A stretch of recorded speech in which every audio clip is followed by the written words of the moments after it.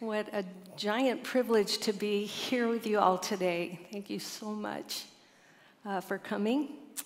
I'm going to start off with a confession and let you know that Mother's Day for me, for several years, maybe even more, was the worst day in the calendar year.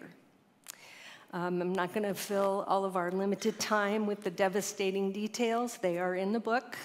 Knock yourself out. But to understand why I'm so passionate about our dear Lord, you need to understand what he's done for this mother. So here's a quick synopsis. I'm a preacher's daughter who was raised in a beautiful and loving Christian home with parents who love the Lord Jesus, his words, and his ways. They've been married this October for 74 years. Yes, I said that.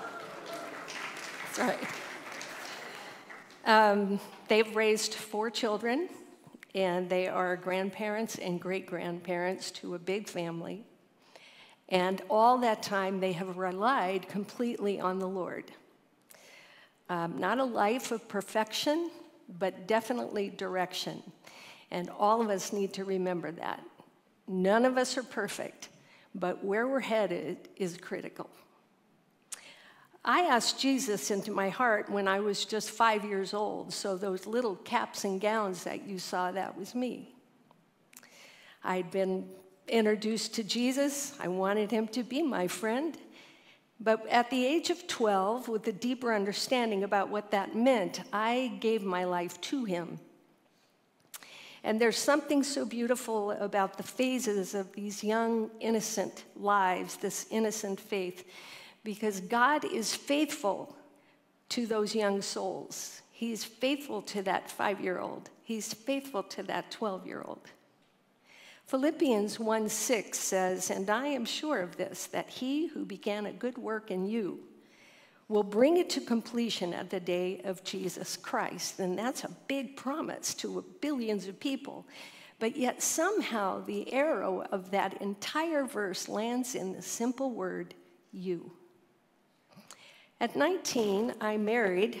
We had our struggles, as most couples do, but managed to work through them. Eventually, we became a family of 4.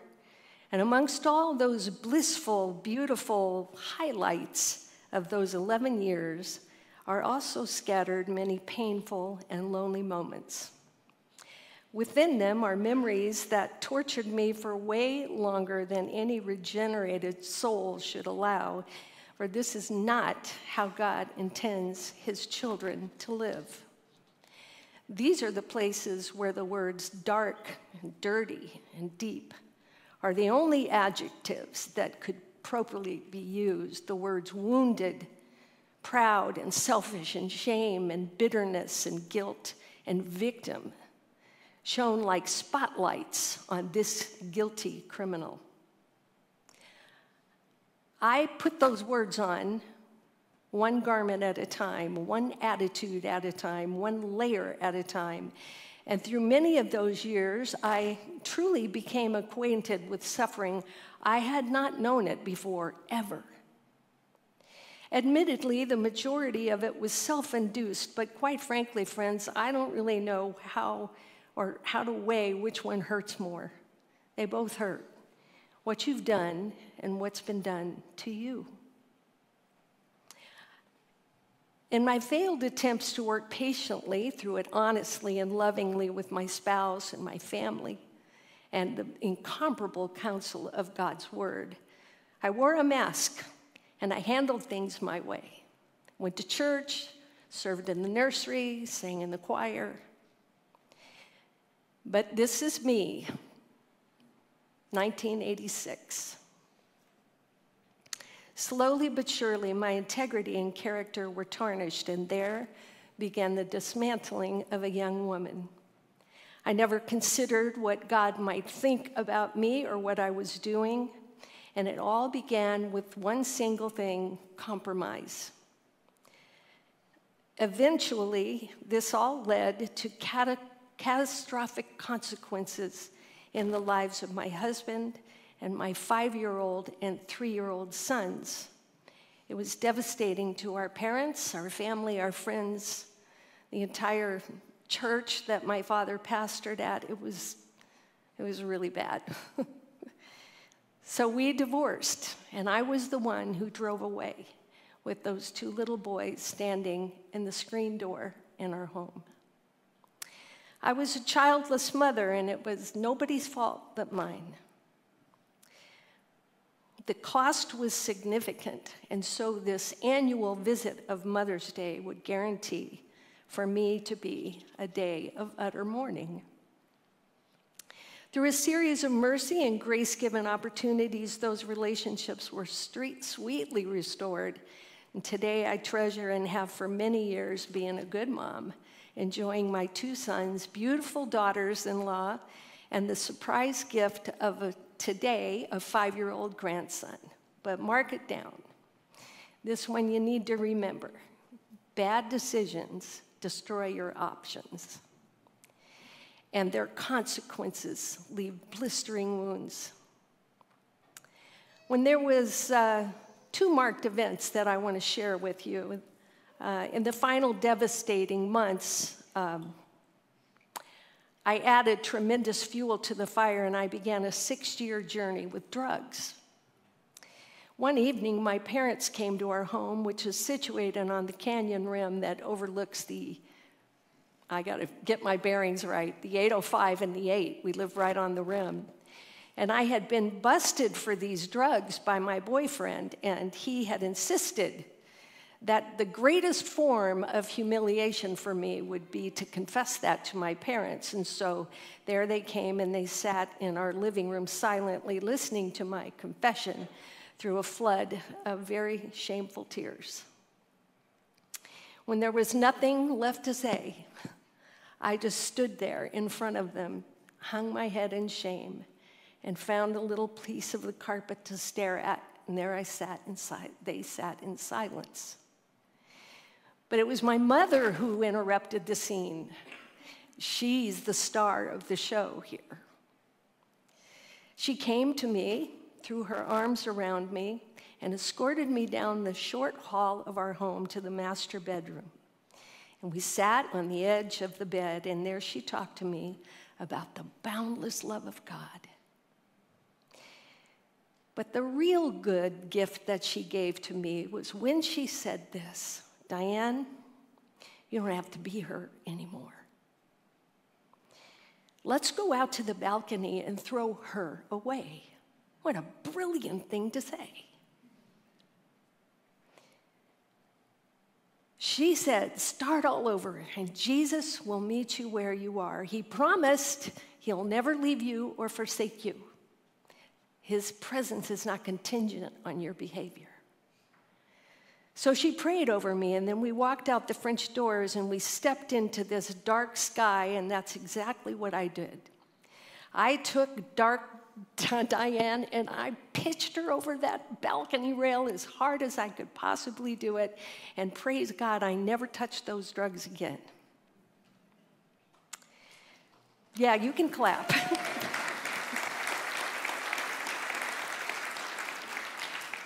The second marked event happened 14 years later, and while it's true those drugs were not in my life anymore, not much of Jesus had been either. I was spiritually flatlined. Note this, parents. This is very important. If I ever have an opportunity to speak on this, I'm going to talk to you, parents, about how you just ought to keep on being patient and pray for your children, because they never pressured me about this. They never nagged me about it. They never ridiculed me or shamed me. They just kept enjoying their lives and loving me and praying for me and trusting in God's timing. They allowed my story to unravel the way God wanted it to unravel. And they were joyful and hope-filled all the way. They were paying attention to their walk with Christ, their journey, their trials, and leaving the results up to Him. And I am certain that my mother had some Mother's Days that she didn't care for either, because it was hard for her in those long wandering years of her daughter. But she prayed for me every day, and I'm very, very grateful that they're still praying for me almost 69 years. I'm remembering now of an evening in 1986 when my parents took me out to dinner to the Black Angus, and while we were waiting for the server to bring our food, my dad clasped his hands on top of the table, and he leaned in toward me and said, "Diane, your mother and I love you very much. We will always love you. But the choices that you are making in your life are making us very unhappy. That said, you will never steal our joy. You don't give it to us, and you cannot take it away, because our joy comes from the Lord." And you know, it was the consistency of their relationship with God that became the greatest influence for me to rededicate my life to Jesus Christ, because while their daughter was all over the map for 6 years and just kind of living life with no direction for 14, they were consistent and walked with Jesus and had a joy-filled life, and I had a front row seat.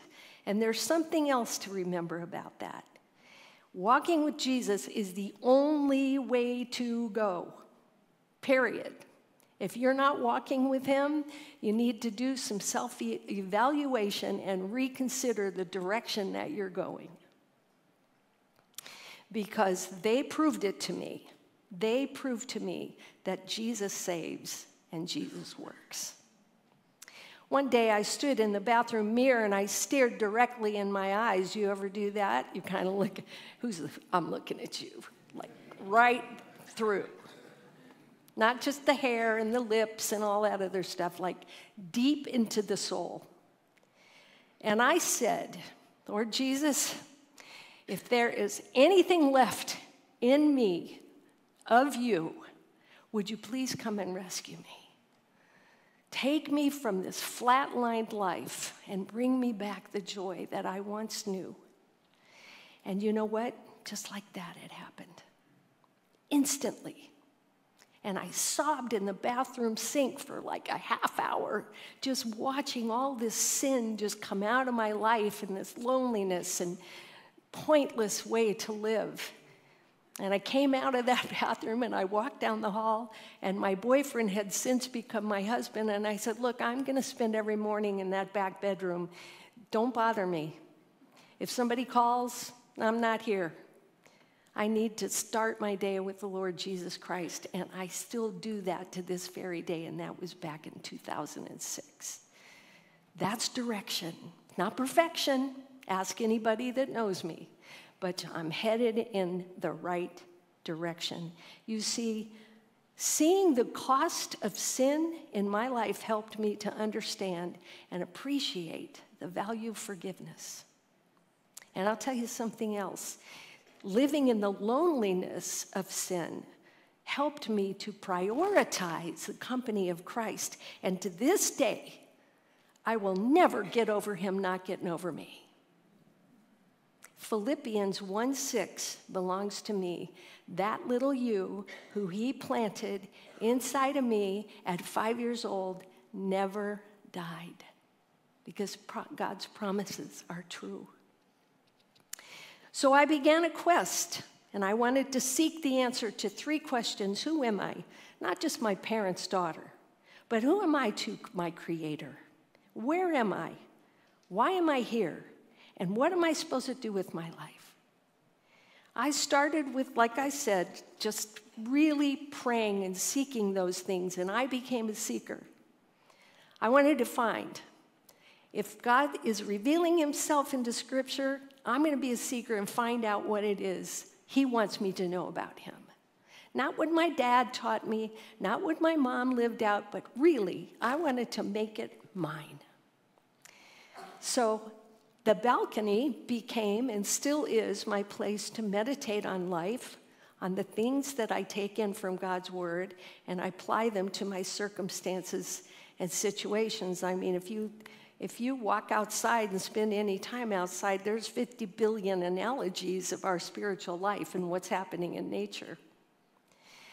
But before I begin our short study, I don't I just want to say I don't think there's anything special about me. I'm just an average gal. But I'm going to assume that there are most likely some who are in this audience who could say that at one point in your life, or maybe even today, that you don't care so much for Mother's Day either. I'll not list all the reasons, and guys, you are not exempt from this because Father's Day is in June. So listen up. You are calculating in your own mind right now why you don't care for Mother's Day or Father's Day.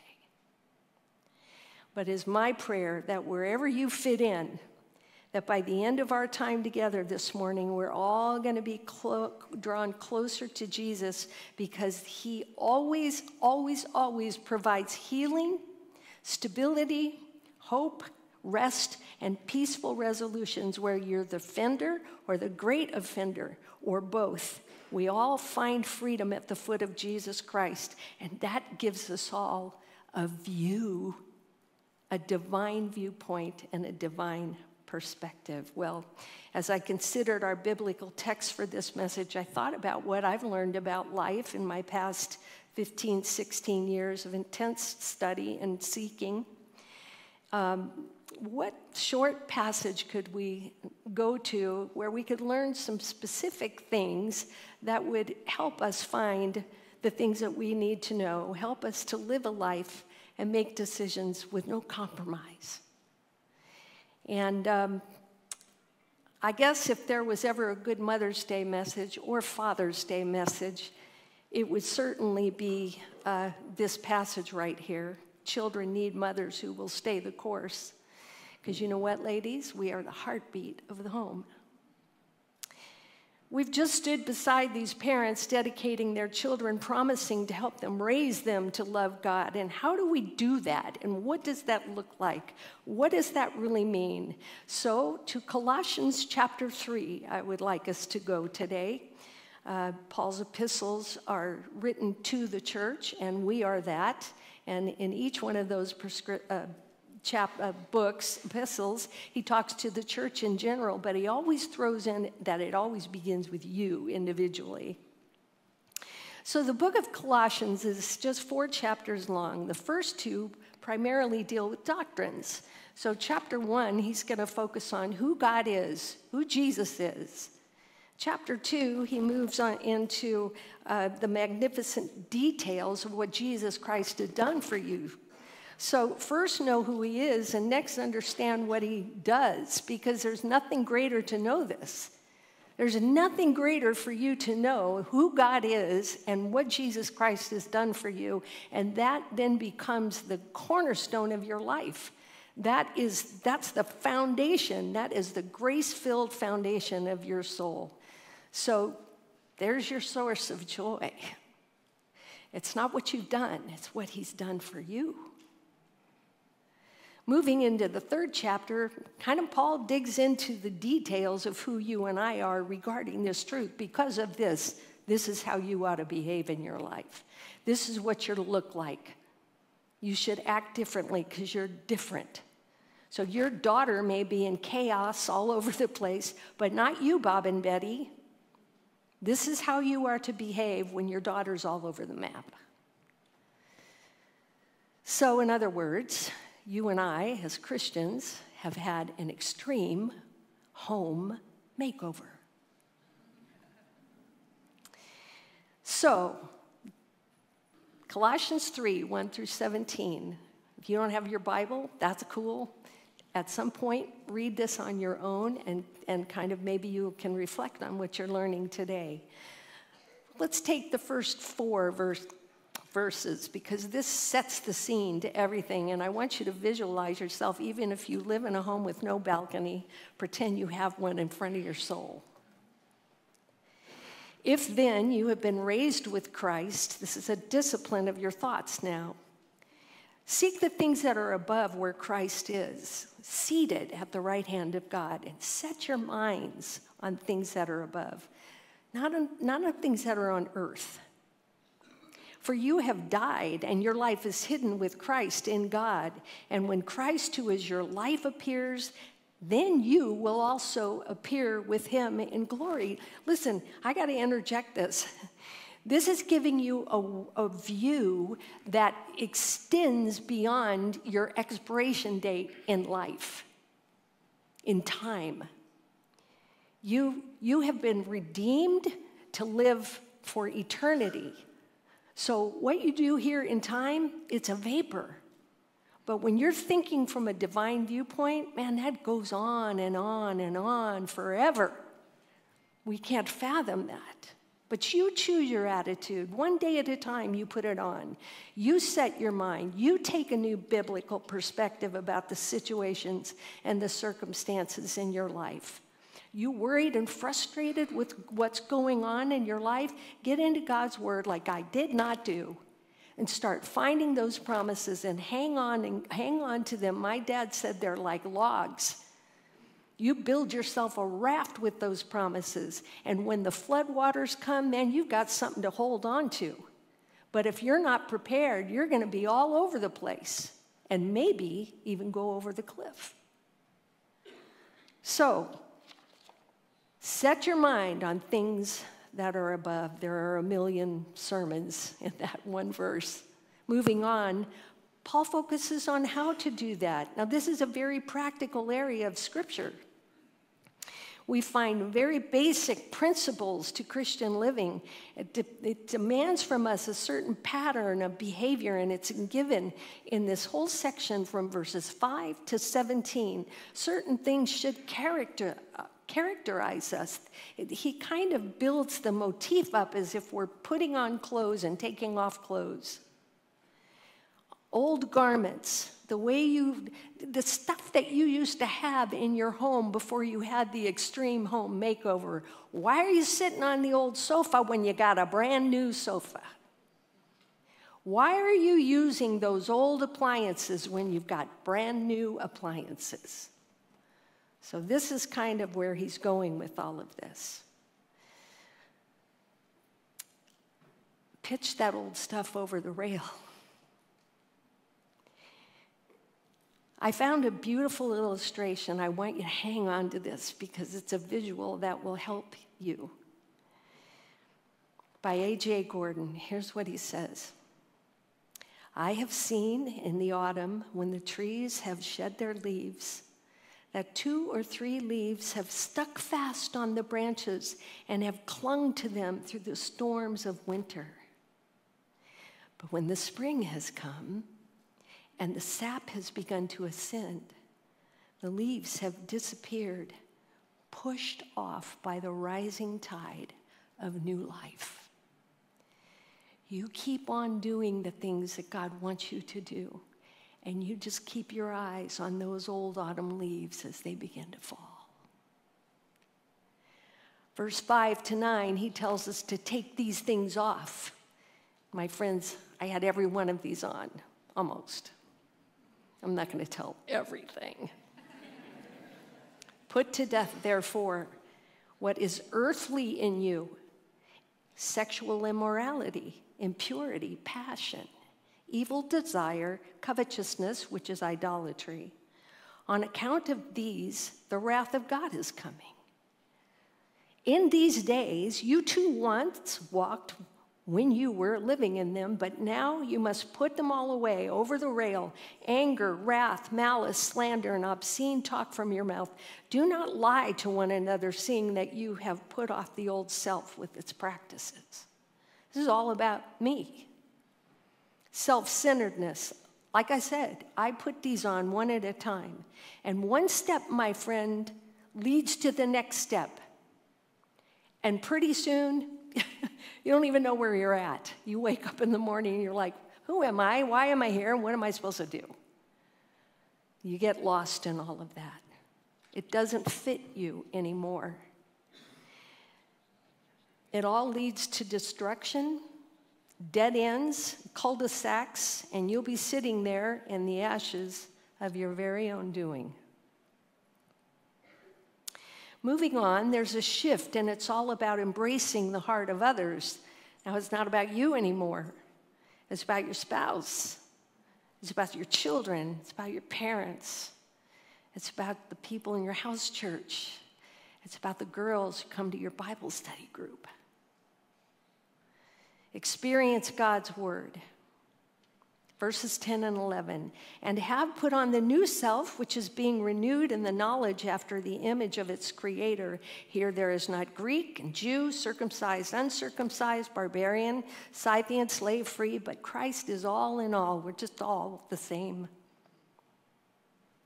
Every one of us, it's the same gift. It's the same gig. We're to take it in and live it out. Pastor Josh told us the word is epignosis. You know, this is you experiencing God's work in your life. It's not something you read and just clogs up in your head. I call it soul train. I like this whole idea of taking in God's word by faith, believing it, and then by obedience, living it, doing it, and then you experience the wisdom of God's word, and that's what he's talking about. You need to be renewed in the knowledge of God's word. Verses 12 to, well, let me back up and just say this right there, that this is what my mom and dad did. This is where their joy came from. By taking in God's word, believing in it, believing in Philippians 1:6 when their daughter was not believing in it, trusting that someday he would bring it to fruition. Verses 12 to 14, we're taught then what to put on. If you're going to take that stuff off, there's something new to put on. Put on then, as God's chosen ones, holy and beloved, compassionate hearts, kindness, humility, meekness, and patience, bearing with one another, and if one has a complaint against another, forgiving each other as the Lord has forgiven you. You so must forgive. And above all these things, put on love, which kind of binds everything together in perfect harmony. So I note that there are 7 things that I want to point out that are just packed in these 2 verses. To begin with, compassionate hearts. The Greek is splachna, and that's another thing. I don't know if Jesse or Josh talked about this, but I like that I know what they're talking about. That's kind of like, yeah, I know that too. Splachna is something that you feel in your stomach. The Greek would say to themselves, yeah, I mean, I reasoned in my mind, and that makes sense. But the Jew would say, oh, I felt it in my heart. It's a gut feeling to have compassion for someone. Here, Paul is writing a letter to a people who live in a society where they cast human beings off to the side of the wall to just let them die by themselves. No compassion. They didn't even know compassion. And Jesus saying, look, people, I want you to understand what compassion is, and I want you to have that as a part of your character. It's a brand new ball game for the world. This is something brand new. The idea is, Jesus comes along and he said, look, don't do it that way anymore. I have a better way. It's very opposite of selfishness and indifference. Christians ought to have the greatest heart of philanthropy in the whole world. And I'm here to say, when you have a mom or a dad who has a compassionate heart, and you give this to your children, beginning in your own personal world, in public and at work, playing in your home, you put compassion on, your children will see this in you. My mother was compassionate with me. My mom and dad were compassionate with me when I wasn't doing what I should have been doing. My mom was compassionate for me when in the living room, when I was shamed, she stood up from the sofa and with tears in her eyes embraced me and said, I love you, honey. Let's go fix this. Number 2 is kindness, and they kind of overlap. Kindness is a virtue of a man whose neighbor's good is as dear to him as his own. That's a kind person. Kindness transforms circumstances, situation, and people. And most importantly, it transforms you. When you're kind, if your wife or your husband is being unkind to you, don't be unkind back. Otherwise, you guys are having fits. And I know this. Your children will see, and they'll respond to that and most likely follow you. And if not, someday they will pattern after you. They will learn, but they're never going to learn if they don't see you being kind. Number 3 is humility. There's a humbleness in your thinking, not just being humble about one or two things, but just having this character of not thinking less of yourself, but thinking about yourself less. Not how do I feel or how's this making me feel? Girls, we're like all about how we feel. I found it interesting that there's no word in classical Greek for humility. Want to know why? Because they didn't believe in humility. Pride was the Greeks' attitude. And then here comes Jesus, and he shows humility, and here comes Christianity, and it says, put on humility. Number 4 is meekness. Jesus said, I am meek and lowly at heart. This isn't some spineless, wimpy character. Meek means a willingness to suffer injury rather than inflict it.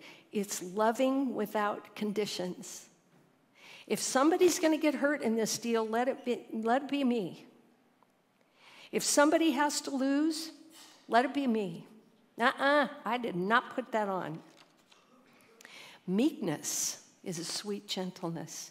And I think you have to be pretty strong to be meek. And the bottom line is, when you find a person who persecutes you or the person who rubs you the wrong way or hassles you, believer or not, you just throw on this mantle of meekness.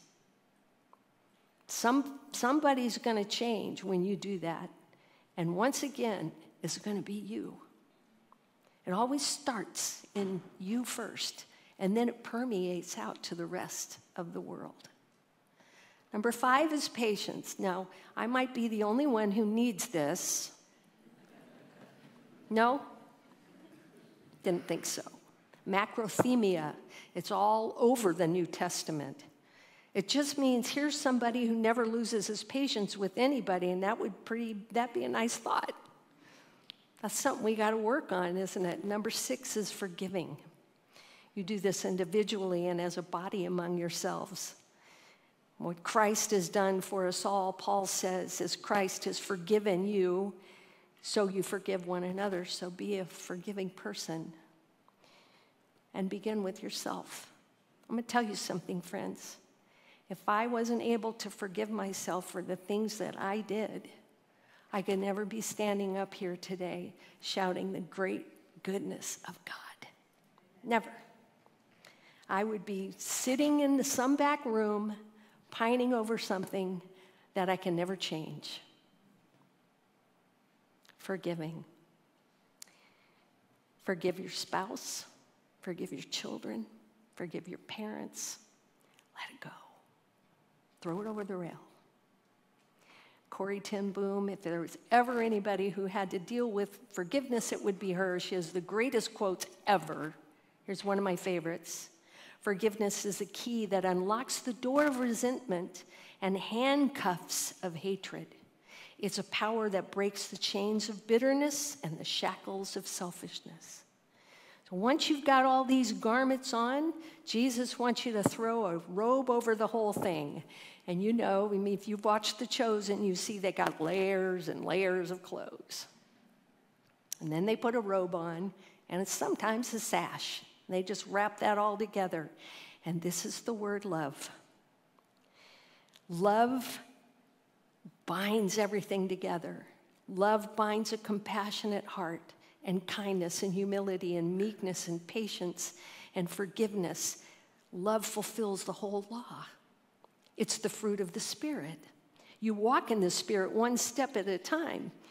He produces love, and all the rest of this stuff falls into place. It perfects it. It puts it all together. It binds up. And this is the kind of people we need to be. And I'm telling you, friends, it has to happen one day at a time. It's a decision that we make. This is our new robe. Finally, Paul writes the conclusion. So you might as well just take a big, deep breath here right now, because if you fail at all this other stuff, he's got a little ditty-goody at the end of it. Here's what it says. What to do. Here's the details. Now let me get you the general. Verses 15 through 17. And let the peace of Christ rule in your hearts. You choose that. You have to let it. To which indeed you were called in one body, and be thankful. Let the word of Christ dwell in you richly, teaching and admonishing one another in all wisdom. That's God's word, Bible doctrine, knowledge, singing psalms and hymns and spiritual songs with thankfulness in your hearts to God. And here's the verse that if I had the guts, and I wasn't so old, I would do. And everything you do, in word or deed, do everything in the name of the Lord Jesus Christ, giving thanks to God the Father through him.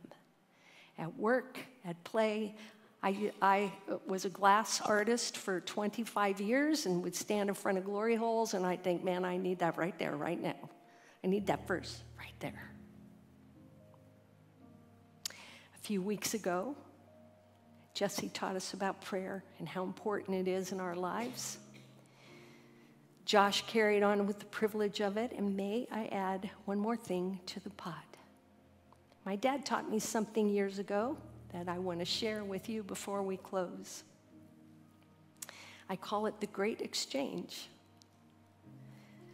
Prayer is 4 simple steps. This is the formula that they used their whole lives. Number 1, go to God. Talk to him. Let your children know and watch you do this. Don't close the door when you're on your knees. Invite them in. Number 2, tell him your needs. He knows what they are, but he wants you to say them out loud, because then you can watch him work in those specific things in your life. Number 3, turn them over to him. All of it. Turn your wayward daughter. Lord Jesus, she's yours. You work in her life in your good time. And if you have to keep doing it all day long, just keep on making that great exchange. Number 4, trust him with the results. Here's my good word. If you knew what he knows, you would do what he does and when he does it. This is you being the best you God has designed. Do this with your children. Tuck little Bible verses into their heart every morning. They need soul food too.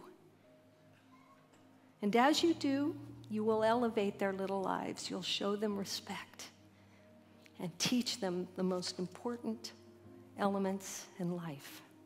And finally, don't forget to keep your eye on that autumn tree. You're going to watch those leaves fade away, and the blessings of new life are going to unfold for you. It's a beautiful thing. I'm going to have the band come up, kind of pick up where they left us off. But I want you all to consider this in your own life. This whole balcony business happens for us all, not just me.